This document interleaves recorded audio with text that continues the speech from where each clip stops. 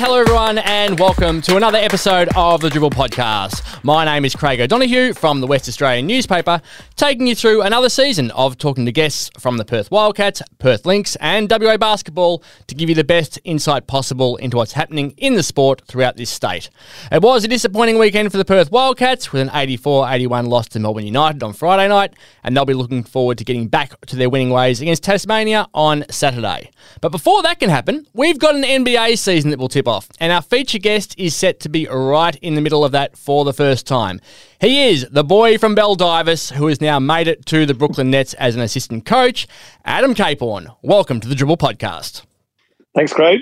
Appreciate you having me. Now, we're recording this at 7:30am Perth time on Tuesday, which is exactly 48 hours before your first game. It's up against the New Orleans Pelicans. Talk me through your emotions as you head into this. We're just really excited to get it kicked off. I'm excited to see our team compete. We've, in terms of other leagues, I guess, like training camp isn't that long or anything like that, but it's felt like we're building towards a good performance. So excited for that. And the fact that we're playing the Pelicans and I'll get to see Dyson is pretty special as well. Now, you can tell you're a coach because you're already talking about the team. Let's talk about you. Like, it's your first NBA game. Like, that's what the emotion of that. Like, you've dreamt of this. What's that going to be like? Yeah, interesting question. For some reason, the main thing that made me think about it was when you just said the boy from Baldivis. The Baldivis part hit me a little bit. Just how far away it is and where I'm sitting now. Not so much in terms of career, just even location and have my own kids living in Brooklyn and stuff like that. So you're right. I mean, you kind of can't escape thinking like a coach. I'm really excited for it, but I know the season's it's an epic deal and a marathon. So and I just think it's the nature of coaching is you're not thinking about yourself too much. You're thinking about how the enthusiasm of the players and helping them have a good performance. But it's pretty cool. Being in NBA is definitely good fun.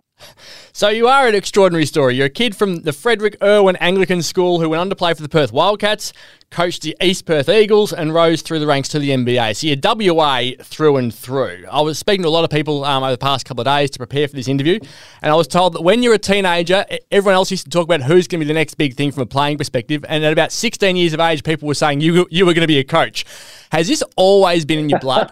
I never thought about it. I wanted to play in the NBA, which obviously wasn't good enough to make happen.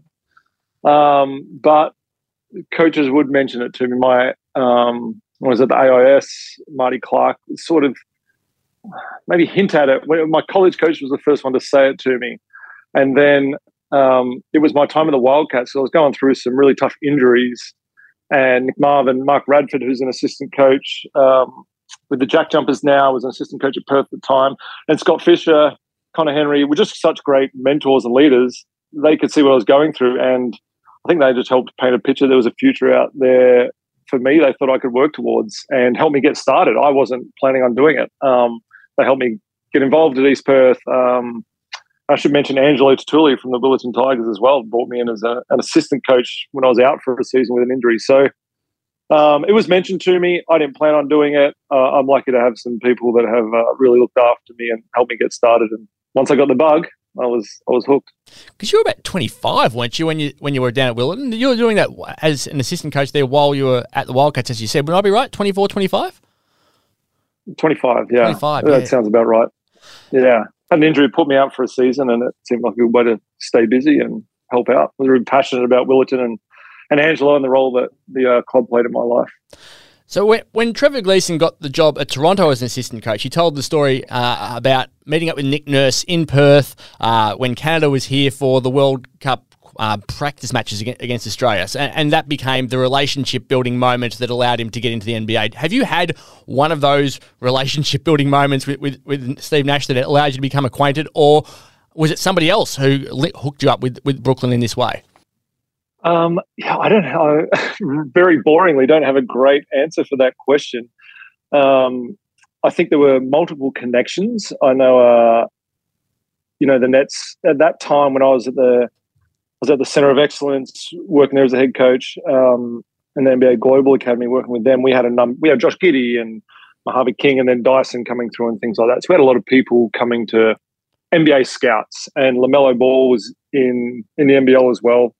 So a lot of scouts traveling through, and some came to practices. And one of them, then when I eventually started speaking with Brooklyn, I recognized one of the scouts. Will Weaver had worked at Brooklyn before, and I think there were just a number of little connections. And I eventually did an interview and landed a role with the G League team. My relationship with Nash really kicked off once I got here, and really fortunate that he asked me to be part of the main team this year. It is an amazing team, and when you consider where all of the big names who are out there, and some of the names are quite extraordinary, including these couple. Boy, they're all up on Kevin Durant, but they gave him a little daylight. Deadly! Durant! Dynamite! Quick trigger, Irving. 60! Kyrie Irving! So when you walk through the door and you go, "G'day everyone, I'm Adam Caporn from Australia," and you're looking at these blokes how do you go about earning their respect automatically when they don't necessarily know you from on-court exploits in the NBA or being an American in general? What's that like? Yeah. Well, I don't think you earn their respect automatically, nor should you. I'm hoping to earn it with good work over the course of time. I've been through something, I guess, similar with joining the Boomers. I joined them from the Center of Excellence, really coaching under 19s and stuff like that. So you just try and let your work speak for itself. I think if you're desperate to impress in a quick manner, that is not a good approach. And I think once you come in there and you've done your preparation, you're ready to work, it's basketball practice starts, and you try and help out. And helping those guys is very different from helping under 19s, and you just try and find a way to contribute is how I see it. It's different for every player, but I certainly wouldn't imagine I've earned their respect yet. I'm working on it.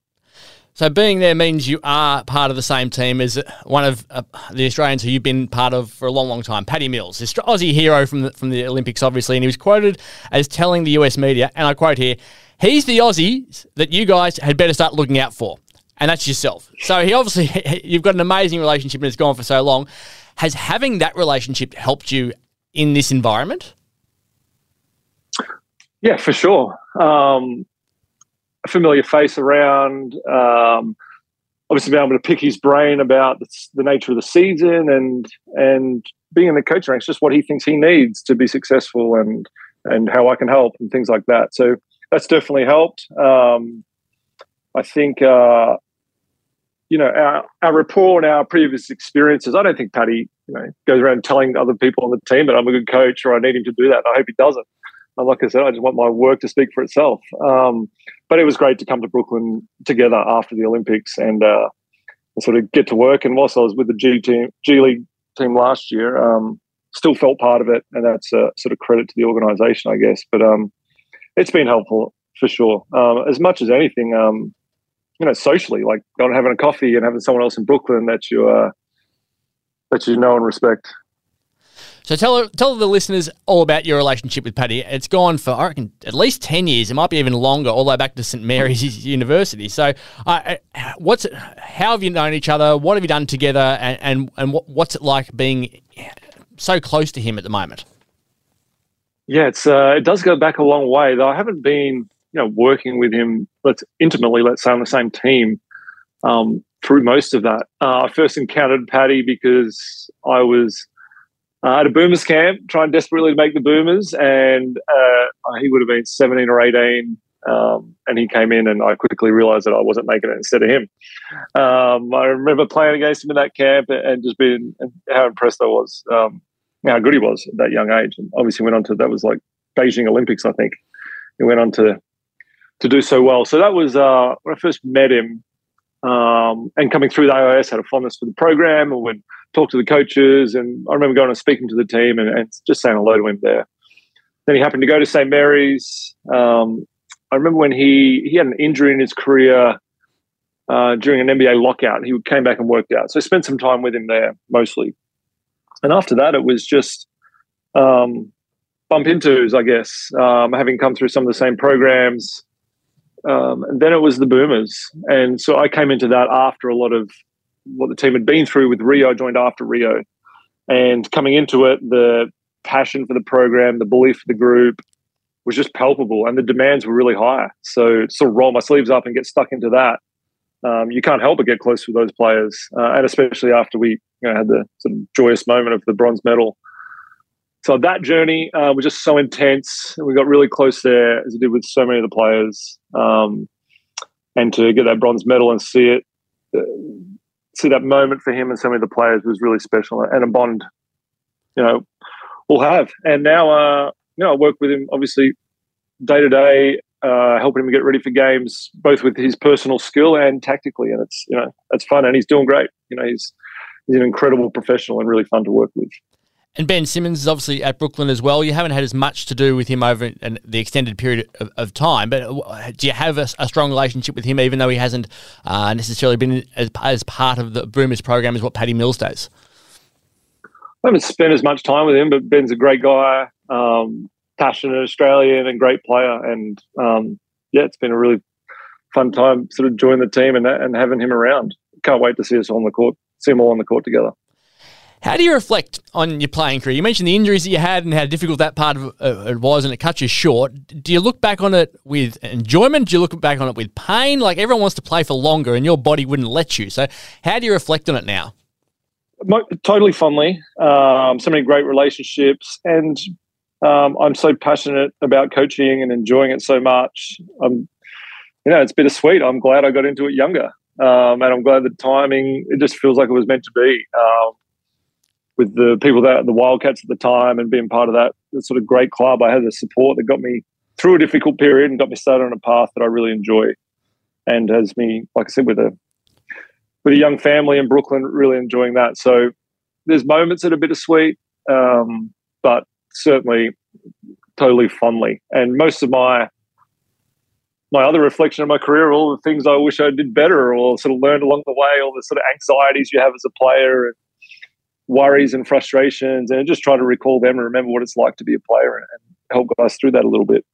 So talk people through the injury. Like, the knees are hard for anyone who doesn't knee. What was the process like for you to try to get back, and the setbacks and all those sorts of things? Yeah, some of it was just different time, I guess. The technology and medical side of things has come a long way. I had a meniscectomy, so a bit of cartilage taken out in the medial part of my knee when I was younger. Nowadays, that would probably be stitched up and fixed. And then, joining the Wildcats was sort of a dream come true, coming home and playing a real role in that team. We started the season really well. I want to say we were 6-0. We were on the road, and I had an achy knee, had bone bruising. In those days, you played through that, and had sort of an acute impact on my femoral condyle, my articular cartilage. So ripped a big piece of cartilage off, did a lot of damage in my knee, and there was some cartilage already missing. So essentially I was like stage 4 arthritis very quickly.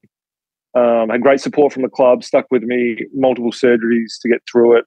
Played more games, but never felt physically the same, and had a lot of sort of injuries, like overloading the other side and things like that. But like I said, a lot of what I learned, I think I became a better player mentally during that time. Got into a lot of things and skills, visualization, mindfulness that helped me to this day, and I really believe in. And I think the biggest thing was, you sort of, as it has to be, your playing career is somewhat selfish. You're really working hard and individually focused and trying to get better and help your team, but sort of greater vision and care that the club had for me through that and post-playing career is something I not only appreciate, but try to sort of live up to myself, because it had a really big impact on me. And then you finish up and you go to the East Perth Eagles, which is just, I love the fact that you've gone from genuine grassroots to getting up to the NBA. What are your favourite memories of being at East Perth? Same thing, the people. I mean, I cringe at some of the things I did, a lot of mistakes, but the faith of the people. I mean, Brett Nazari, among others, that were at the club at the time, and the young players that were probably rolling their eyes at some of the things I was implementing, for sure. It didn't feel like grassroots, I think the SBL, the State Basketball League in WA, is a really strong league, and I think that's been proven as the sort of I've seen nationals happen this year, and the Rockingham Flames do so well, which brought me a lot of joy. So it felt like a really good opportunity. Thought I would coach on the side and get a real job, and had my sights set on that. And Loved my time with East Perth. I was actually went from there to be an assistant coach at the AIS, now the Centre of Excellence. Was really sad to leave. The East Perth experience was great and really appreciative to that club. What was the real job you were planning on getting? I'd love to know how you end up in the NBA. What would you be doing if this hadn't have worked out? Yeah, that is a great question. I mean, I had studied. I was partway through an engineering degree, but who knows how I would have got that done and finished it. I remember the sentiment of I was going back to school at the time and sort of thinking about a future and was doing bits of work here and there to I don't know, find my way, I guess. And I just remember having this sentiment, what's the point of this? I just couldn't figure that part out. I really missed the thrill of competition and, the East Perth part.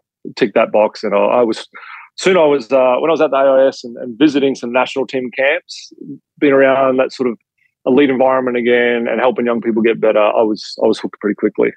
So then you started taking genuine life risks. You moved to America to go back to St Mary's, which was your college when you played, to become an assistant coach there. And as we said, Paddy Mills had played there, and then you were part of a team that included Matty Dellavedova, Clint Steindl, Matt Hodgson, a couple of Wildcats names there. What did that experience teach you about going to the next step? That was very much a baptism by fire. I don't know why. I don't think I deserved the opportunity necessarily. I had played there. That coach was probably the person who first put in my head, like, you'll come work for me one day. He would mention that. And it just sort of stuck with me through all that time, and had an opening, brought me straight in as an assistant coach with it, just kind of unheard of to come in at that level. So really lucky for that opportunity. And why I say it was a baptism of fire is I didn't really know what I was doing at that sort of level, the level of detail and scouting and game preparation. It's serious professional business, college basketball. So really appreciative of that education. The opportunity to coach Dellavedova through those years just made us all look good, and was super enjoyable, and was just an unbelievable competitor. And then, also learned a lot from the year he left as we tried to navigate a different team, a different squad. And that was, that didn't seem like a risk at the time because I knew the opportunity was just too good to be true. So I was really happy to jump in. And then you moved back to Australia to go to Canberra at the Centre of Excellence and be in charge of that program, which again can be considered two ways. It can be considered a safe decision to come back and be in such a great environment here, or a risk to leave America given we know what the college system can produce. Was coming back, though, the defining moment of your career in that you were able to set up your own program and produce genuine talent that went big? I think it was a really defining moment because I thought it was the step that would help me become a better coach. And I was really passionate about the program, thought I could help. I knew there were other great people involved. But the sentiment, like career-wise, was that I will get so many coaching reps. I will be around other great coaches in a different environment and get to be a head coach at a lower level. And I sort of saw two paths. You could try and be an assistant at a higher level and gradually do that. I just saw myself learning more, being challenged in a different way, being a head coach at a lower level. And the beauty of the Centre of Excellence is it's such an intense environment. It's why players get better so quick there. There's this sort of a protected environment. You're on the court all day. There's no distractions. It's purely about development, and made plenty of mistakes, but really got to hone my craft there. And then we were really fortunate that good talent came our way. We were really hard at scouting and developing players, but at the same time, and good players make each other good. So as we started getting some guys get better and better, it was really, iron sharpens iron. It was really fun to see a few of them make a big jump, and really proud of all our players that came through there at the time. And guys like Jack White that have taken a different journey to touch the NBA. It was a really fun time. So you mentioned Jack White. It's been some other certainly big names who've got to the NBA, one of them being Josh Giddey, who had such a fantastic debut season. And then there was this bloke. With the 8th pick in the 2022 NBA Draft, the New Orleans Pelicans select Dyson Daniels from Bendigo, Australia, the NBA Global Academy in Australia, and the NBA G League's Team Ignite. So Dyson Daniels, great top 10 pick for Australia from last year. And as we said at the top, you're going to have your first game and his first game on the same court. That must feel a little bit surreal as you're going in. It's one of probably the most surreal part about it. I'm so proud of what he's achieved. Not surprised, just can't help but smile, and no one deserves it more. I can envisage a scene from Hustle where Adam Sandler walks out to Bo Cruz and says, "Congratulations, so excited for you to be here," and then turns to his direct opponent and says, "These are all the secrets that I taught him that you need to know about." Are we going to have that happening, do you reckon, on Thursday? Or Wednesday your time, Thursday our time?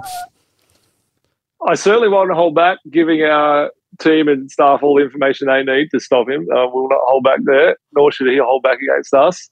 No, I think the lengths that the Adam Sandler character went to helping that player is a bit different. I'm just so proud of him.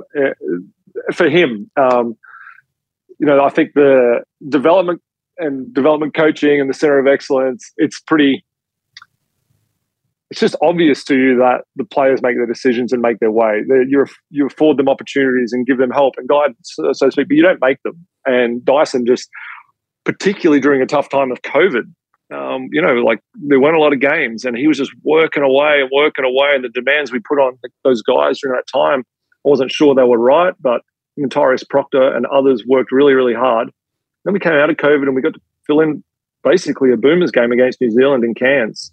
And just going into that game, I knew that both of them, Dyson was a bit older, was going to do something really special. So fun to see sort of that work rewarded behind closed doors, and know that works. It's a fun thing to see. And you look at the Australian influence in the NBA at the moment, it's quite amazing your schedule. Even you'll come up against Trevor Gleeson in Game 2, you'll come up against Joe Ingles in Game 4, Josh Green in Game 5, you're part of the bronze medal winning group at the Olympics. So you've been part of so many great moments in the development of the sport in this country. Where do you see this next wave? You talk about Daniels and there's Josh Giddey, and we've got Luke Travers, who we hope will go from being a draftee to being onto a main roster. What can Australia achieve with this next wave coming through, do you reckon? I think one of the really fun things about joining the Boomers was that the standard was very obvious to me. It wasn't, I hope we can do well, this squad should be good. It was that this hasn't been a fluke. We're winning a gold medal. And I think that remains the goal. We are all contributing in our own way, helping develop young players, whatever it might be. Undoubtedly, we have talent. And we've had talent for a while now. And the thing I said before is true. Good players make each other good. And as they sort of coming through here together, they'll continue the Boomers' culture and spirit, and those practices will be firing. The demands on each other will be high. And that'll, I truly believe we'll continue to do special things. And there's a gold medal out there for our national team for sure. We've got a lot of special young players. And from a parochial West Australian perspective, 3 guys who are coming through the ranks who you coached and who are now at St Mary's as well. It's amazing. Everyone ends up at St Mary's, little Australia that it is. Harry Wessels, Alex Dukas, Cole Bowen. People over here would love to know your thoughts on how they're going to progress throughout their careers. All really bright futures. As a coach, you can't say this. I've got lots of favourites, so it's definitely 3 of my favourites. The Sand Group, the West Australian Sand Group thing may have influenced it a little, but Cole Bowen was such a personality and super tough. We sort of used to call him the next Nick Kay, is what we call him as he was coming through. I think he has a lot of the same attributes and is going to be a great player. Alex Dukas has had some injury troubles, and I don't think we've seen him at his best. When he was coming out of the Centre of Excellence and his freshman year in college, I think he was setting a very, very high standard for himself. And he'll reach those standards. I think he's got an elite international career. And Harry Wessels there's just not many guys like that with that level of attitude and size and talent and toughness. I really enjoyed when Harry joined us at the Centre of Excellence. I knew we needed some sort of muscle inside as a team and as a squad to help other guys get better. But also Harry was picked for his own talent and bright future. But one of the things I said to him that he'd be doing the right thing, and I knew we'd be in a good place when other players started complaining about him hurting them. And because he doesn't have a mean bone in his body, but his rebounding effort just annoyed the hell out of guys. They'd be complaining about him fouling them, and they just want it out. And I think with his talent and find a way to impact the game physically, that's something Australian basketball is going to need. He's going to do some really special things. Also, from a parochial perspective, we do have the Dribble Podcast MVP award on here, where we announce the votes each game for the Perth Wildcats. So I'll go through those now. And in the game against Melbourne, the votes went like this. I've given one vote to Brady Manick for 11 points, 4 rebounds, 2 steals and 2 blocks. 2 votes to Luke Travers with his 12 points, 8 assists, 6 rebounds and 1 block. And 3 votes went to this man. Ridiculous by Bryce Cotton. Look, up, hang time. See you later, Golding. There's a foul, and there's an and one. Yes, Bryce Cotton again, 32 points, 5 rebounds, 2 assists, 2 steals. He can play a little bit. And if you're a Perth Lynx fan, again, parochially, they have 2 practice matches against Adelaide this weekend on Saturday at 12 p.m. at UWA Recreation and Fitness Centre, followed by Sunday at 1:30 p.m. at the Bendat Basketball Centre. Now, from a Wildcats perspective, when Trevor Gleeson left, your name was thrown around left, right and centre in this state saying, wouldn't it be great if we could get him back? Was it ever a possibility, or were you locked in at that point to going to the Nets in the G League? I was locked in over here. And I think the Wildcats got the coach they should get. John Riley's a fantastic coach and going to do great things there. It was never discussed or entertained. I think it's perhaps the best job in the world outside the NBA. For me, the age of our kids, they're 5 and 7. I knew how much I was learning over here and just on a good arc and growing, getting better. I wouldn't change where I am for the world. Couldn't, think of the Wildcats more fondly and couldn't be happier for John Riley, Danny Mills and that staff there. I think they're going to do great things.